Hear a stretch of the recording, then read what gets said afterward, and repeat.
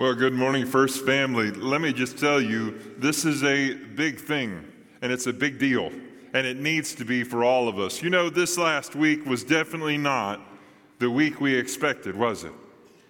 Anybody start the week last week saying, I'm going to need to boil water by the end of this week? Yeah, me neither. And you know, I can't remember a time that we've ever needed to. But what we learned, and this is good news, friends, what we learned is that we can manage. We can figure it out. Not only that, we can do it together. Let me just tip my hand a little bit here and say, what we saw on Friday, I think, is Midland at her best. Many of you came and stood in this north parking lot with us as we handed out water. Many in our community gathered at the other sites and did the same. We did it because we were all in this together and we needed one another, didn't we? We needed the chance to share what we had with those around us. Can I tell you today, my friends, this is what God has given us to do. And here's the really good news. Now that we've given them water, let's give them the living water. The living water that they will not be thirsty of again. There were a couple of folks. I served at two sites, here and at the MLK Center. And there was a couple of folks that I recognized from one site to the other. In other words, double dippers. They came to one site and they were worried, so they came to the other one and got some more. Don't blame them. I get thirsty too. Wouldn't it be nice to know you don't need to go anymore? That's the lesson of John 4, where Jesus says, I'm the living water. It springs up within you. This, friends, is our commitment about the My One. What if you have water and you're not willing to share it? Well, the law of the desert says you must, and that's certainly where we live. Only it's not a geographical desert or a climate-based one. It is a spiritual one. Our world is a spiritual desert. Can I tell you today, my friends, share the water you found. Share the water you found. We got plenty of room in this auditorium for you to bring someone with you. What brings them will not be great preaching, although you're definitely going to have that. It won't be great music, although you're going to have that too. It will be your relationship with them that brings them. Your invitation. It's not easy, but it is certainly worth it. If you really believed that you had the key to all eternal life, wouldn't you use it to bless those that are around you? My prayer is that today you'll say yes to that and you'll start. Well, let's jump right into the Word of God. As my friend Doug rightly read a moment ago, Revelation 19 is where we are. We are talking today about Christ, the warrior king, arriving in victory over the Antichrist. Some of you are going to go away from this talk today disappointed. Disappointed not because Jesus isn't victorious. No, let's be clear, friends. He is victorious. Jesus stands supremely over it all. There is no question about that. He is faithful and true. He rides the white horse. He has the name on his thigh, King of Kings and Lord of Lords. This is who he really is. Some of you are going to be disappointed, though, because at the last portion, verses 17 to 21, we're going to talk about the Battle of Armageddon, and you're going to be disappointed because there really isn't much to say. Why is that so? Because Jesus has already won. Let's start at the beginning and at the end. At the cross of Jesus Christ, Satan lost. Man, I'm going to say that again. Maybe somebody will give me an amen. At the cross of Jesus Christ, Satan lost. And it means he lost for all eternity. There is never a time when he is equal forces to Jesus again. Why is that true? Because of who we know Jesus to be. So as we begin, I want us to pray that the Spirit of God will open our hearts and our minds to see Jesus for who he really is, not just who we've made him to be. Let's pray together to that end. Gracious Jesus, today we've gathered in your house to hear your word, to hear it proclaimed and hear it celebrated, but more to the point, Lord Jesus, for your Spirit to open our eyes to see you for who you really are. Would you, Jesus, today pull back the curtain? Would you let us see you, Lord, for who you really are? not just who we've made you or imagined you to be. Let us today, Lord Jesus, rejoice in the goodness that you've shown us. And let us rejoice that you, the warrior king, Jesus, you have already won. We love you. It's in Jesus' name we pray. Amen. So when we see Jesus, the warrior king, we see him as the victorious conqueror. Go back there with me to Revelation 19:11. Then I saw heaven opened, and behold, a white horse. The one sitting on it is called Faithful and True, and in righteousness he judges and makes war. Let's just proclaim this today. Jesus, riding a white horse, arrives from heaven. And we all know what riding a white horse means, don't we? We all grew up loving Westerns. If you don't like Gunsmoke, you must be a communist. I believe that with every fiber of my being. And let me tell you, good guys ride white horses, all right? That's how it works. And when we see a white horse, we understand not only is he a good guy, he is the victor. Jesus, riding this white horse, arrives from heaven. Now, some will say, but Darin, it never says Jesus' name here. How do we know it's him? Let's take a look at Christ's appearance. If you want to see Jesus for who he really is, when you see him, you won't have to ask, who is it? His rightful place is fully revealed and his full identity made clear. Let's see how Revelation describes him. Christ's appearance is thus. His eyes are like a flame of fire. Go all the way back to Revelation 1.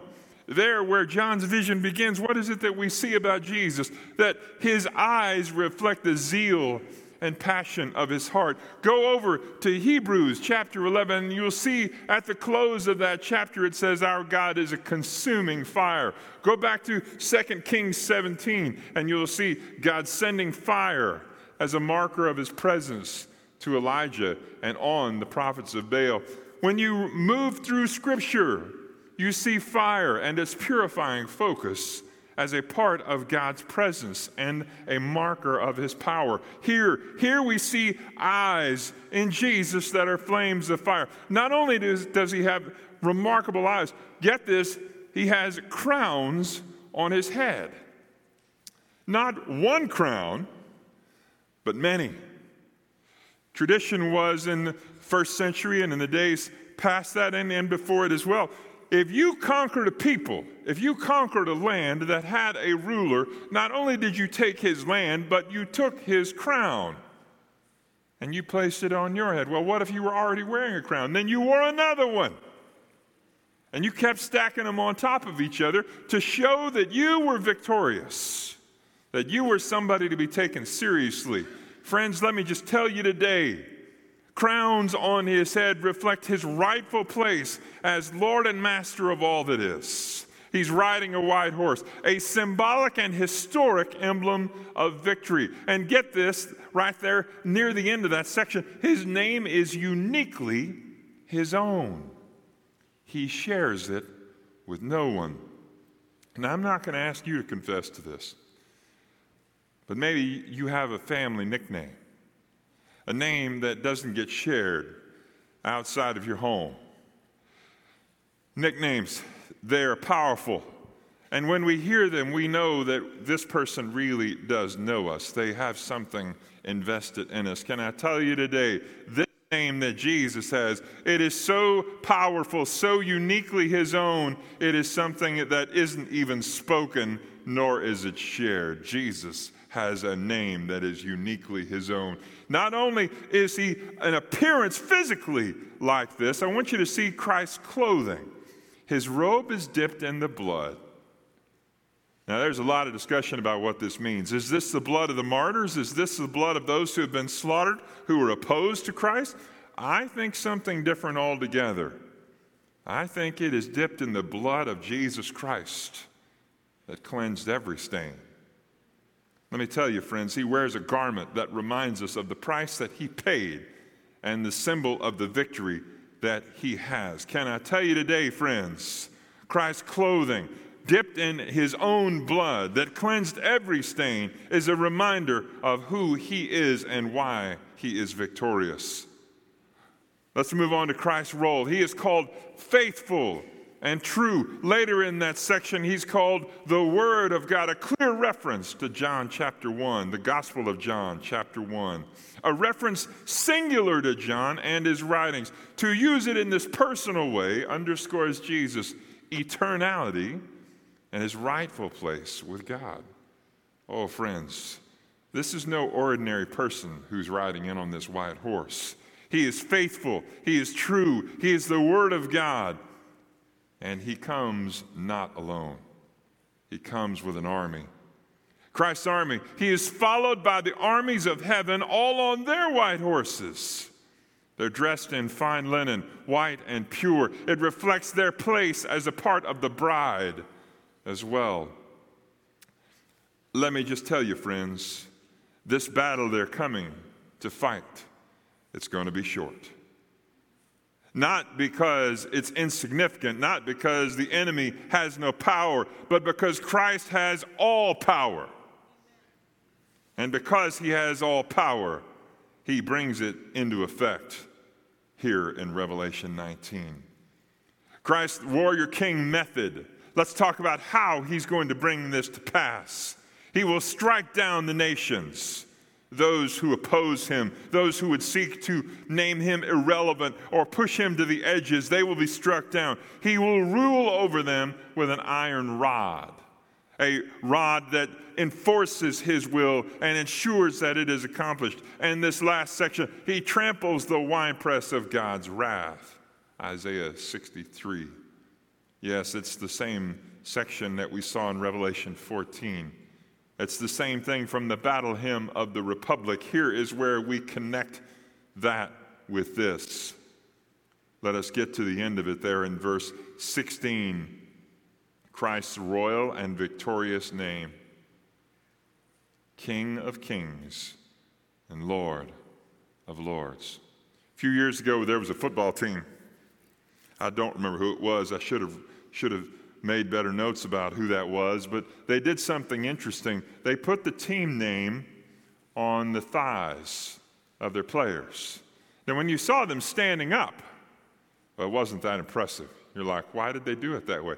But when you saw the offensive linemen get down in their stance and the camera would pan in from the side, all you could see was the name. Well, that's not unlike what it's like when somebody's riding a horse. Their leg is propped up, and it usually is about eye level. And what do you look when you see? What do you see when you look at that? You see King of Kings and Lord of Lords. Friends, he's telling us who he is simply by riding in. I want you to rejoice in this because this is good news for those of us in Christ, even if we're in the middle of a battle ourselves. Standing out in those parking lots watching people come past, it was clear to me there were some who the last thing they needed was to have to figure out water too. Some of them looked beaten down, worn out. A few of them, I wanted to pull them out of the car just to hug them. I didn't, mind you, but I wanted to. Wouldn't it be good news to them to know that Jesus loves them and invites them into his victory? Wouldn't it be good news for you? Maybe you're one of those who needs some good news today. I want to give you two things to take home with you. One, recognizing Jesus is easy when you know what he looks like. Too many of us are trying to figure out Jesus. They want him to look different than he does. They want him to look more like they do. There's nothing wrong with that, but I want to tell you today, friends, when you see Jesus for who he really is, you won't have to ask, who is it? Let's take it a step further. People will understand who Jesus is when I show them Jesus in my life. When I show them the joy that I have in the victory that God has brought to me.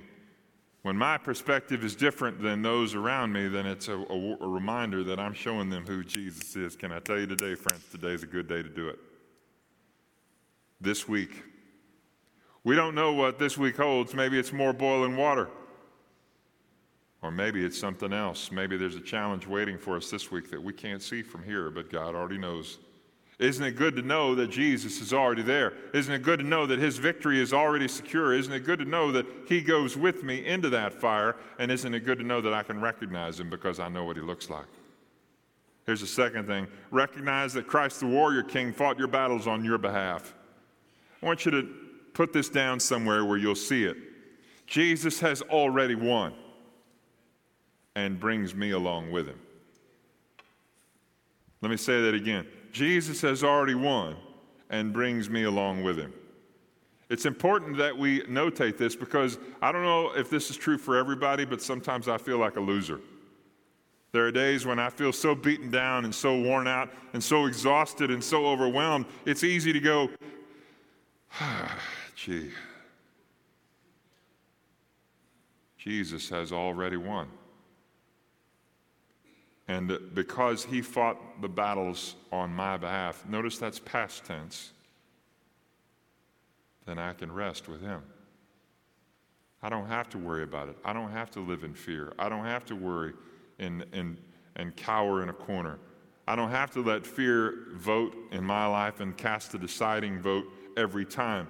No, quite the opposite. Christ has already won and brings me along with him. Now, does that mean I always am going to get what I want? No, that's not what I said at all. This isn't one of those kind of churches. Instead, it's the kind of victory that says no matter what happens to my days on this earth, Jesus has my eternity secured. And if I'm going to be secure somewhere, I'd rather it be there than here. As great as Texas is, as great as Midland is, doesn't hold a candle to heaven, and I'm going to be there a whole lot longer than I'm here. So are you. You're going to be somewhere. My prayer is it'll be in heaven. Let's wrap this up with a great and brief battle of Armageddon. Now, I told you some of you are going to go away disappointed. I'll tell you now why. Start with me in verse 17. I saw an angel standing in the sun, and with a loud voice he called to all the birds that fly directly overhead, "Come gather for the great supper of God, to eat the flesh of kings, the flesh of captains, the flesh of mighty men, the flesh of horses and their riders, and the flesh of all men, both free and slave, both small and great. And I saw the beast and the kings of the earth and their armies gathered to make war against him who was sitting on the white horse and against his army. And the beast was captured, and with it the false prophet who in its presence had done the signs by which he deceived those who had received the mark of the beast, those who worshipped its image. These two were thrown alive into the lake of fire that burns with sulfur, and the rest were slain by the sword that came from the mouth of him who was sitting on the horse. And all the birds were gorged with their flesh." At last, the battle has reached its climax. The two opposing forces are finally face to face. The great and awesome beast and the false prophet and all those who've received the mark of the beast on one side, and the King of Kings and the Lord of Lords on the other. The beast and all of those who are with him, they are marshaled together. Christ and his armies are too. We come to this place and we expect it to be a cataclysmic, apocalyptic event. Instead, what we find is a feast for the birds. The angel standing in the sun, and what that means is something I can't tell you because I don't know. The angel standing in the sun commands the birds to swoop in and feast on the flesh of those who would make war against Christ. I want you to notice something. That command is in verse 17 and 18, before the battle even starts. And the reason for that is the angel already knows the outcome. He knows. Nothing left to do but finish up. Which brings us to the last thing. The battle that wasn't, because Jesus already won. The beast and the false prophet are captured. I want you to see it there in verse 20. Underline it if you like. And the beast was captured, and with it the prophet, who in the presence had done the signs by which he deceived those who had received the mark of the beast and those who worshipped its image, there's no battle. This is it. Somebody's probably going to come to me after the service, and I don't blame you, and say, well, that's disappointing, Darin. I was hoping for a better game than that. I thought they'd at least put up a scuffle. I want you to go back to where we started. At the cross of Christ, Jesus already won. The battle was fought there. When it arrives at its conclusion here in Revelation 19, the battle has already been lost. The beast and the false prophet, they just surrender. Well, now wait a minute, Darin. How can it be that simple? How can it be that easy? You know, have you ever had one of those moments where you realize, I'm in over my head?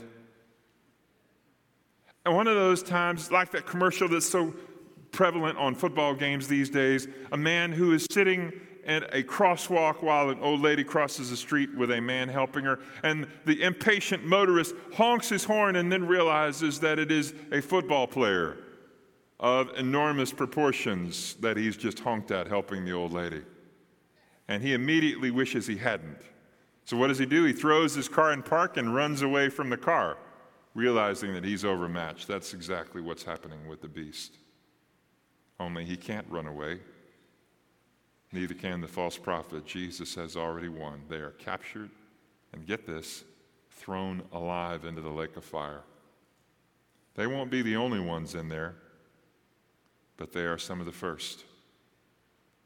When we get to the end of Revelation 20, we'll see some others join them. When we get to 21, we'll see the new heaven and the new earth instituted and Eden restored. That's what we intend to talk about over the next few weeks. But before we get there, I want you to recognize this. Satan thought he had won at the cross. He had struck a blow and had taken Christ down. He had spent all of eternity up to that point gaming for just such a moment, and indeed he thought he had won. He had for 2 days. Christ was buried, and the darkness hung thick in the air, thick on their shoulders. But when Christ rose, when Jesus was victorious back to life again, when he stood prominently and victoriously again, Satan knew right then and there that he'd lost. The only thing that he's not telling you is that. He deceives people with this. You can pass by Jesus. He's just not that significant. You can pass by the kingdom of God. It's not that important. You can ignore the counsel of God because, after all, my wisdom is that all these people can't possibly be wrong. Surely not all of them are fooled. Today, friends, I want you to recognize the battle has already been won because Jesus has already won it. When you look at your own life, I want you to ask this question: whose victory am I counting on? If it's Jesus' victory, then you already have it. If it is the victory that you're hoping for anything or anyone else, you will never find it. Today, friends, I want you to do this, and I want you to take it home with you. Take rest in God's victory in Christ. The battle is already won. And friends, we're not going to do a standard invitation today because we want to move to the Lord's Supper. But it would be inappropriate and wrong to do no invitation. So as you're closing up your Bible and putting things away, I want you to ask yourself this: what does the victory of Christ mean for me? How do I get to take part in that?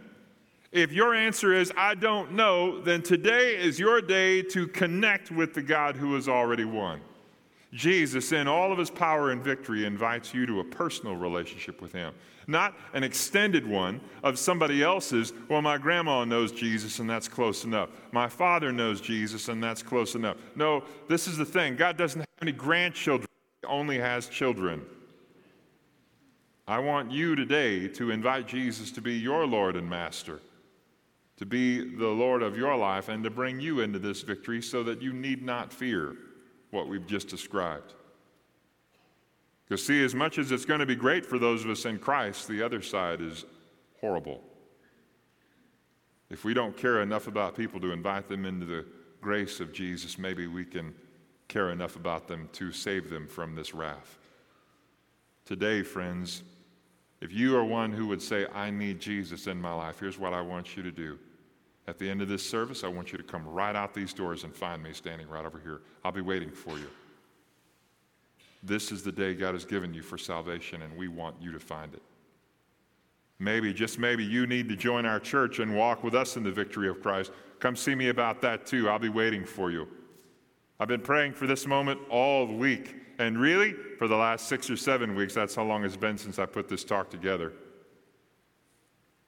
But today, I want you to recognize that Christ, who has already won, invites you into that victory. Let's pray together.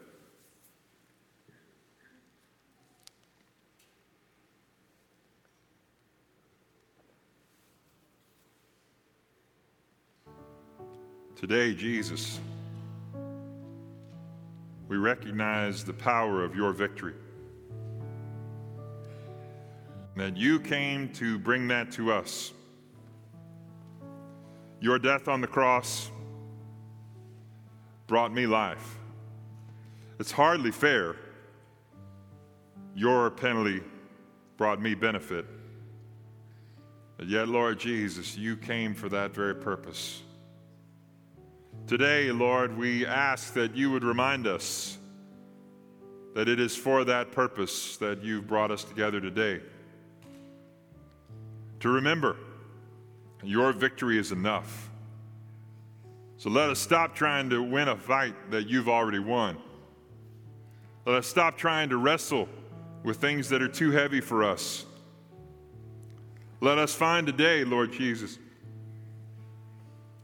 the strength we need to simply acknowledge who you are and the victory that you came to bring us. Would you meet with us now in this invitation time, Lord Jesus? I pray for those who need to respond to you. Will you help us, Lord, to know your peace in the midst of our battles, and that you have already won them?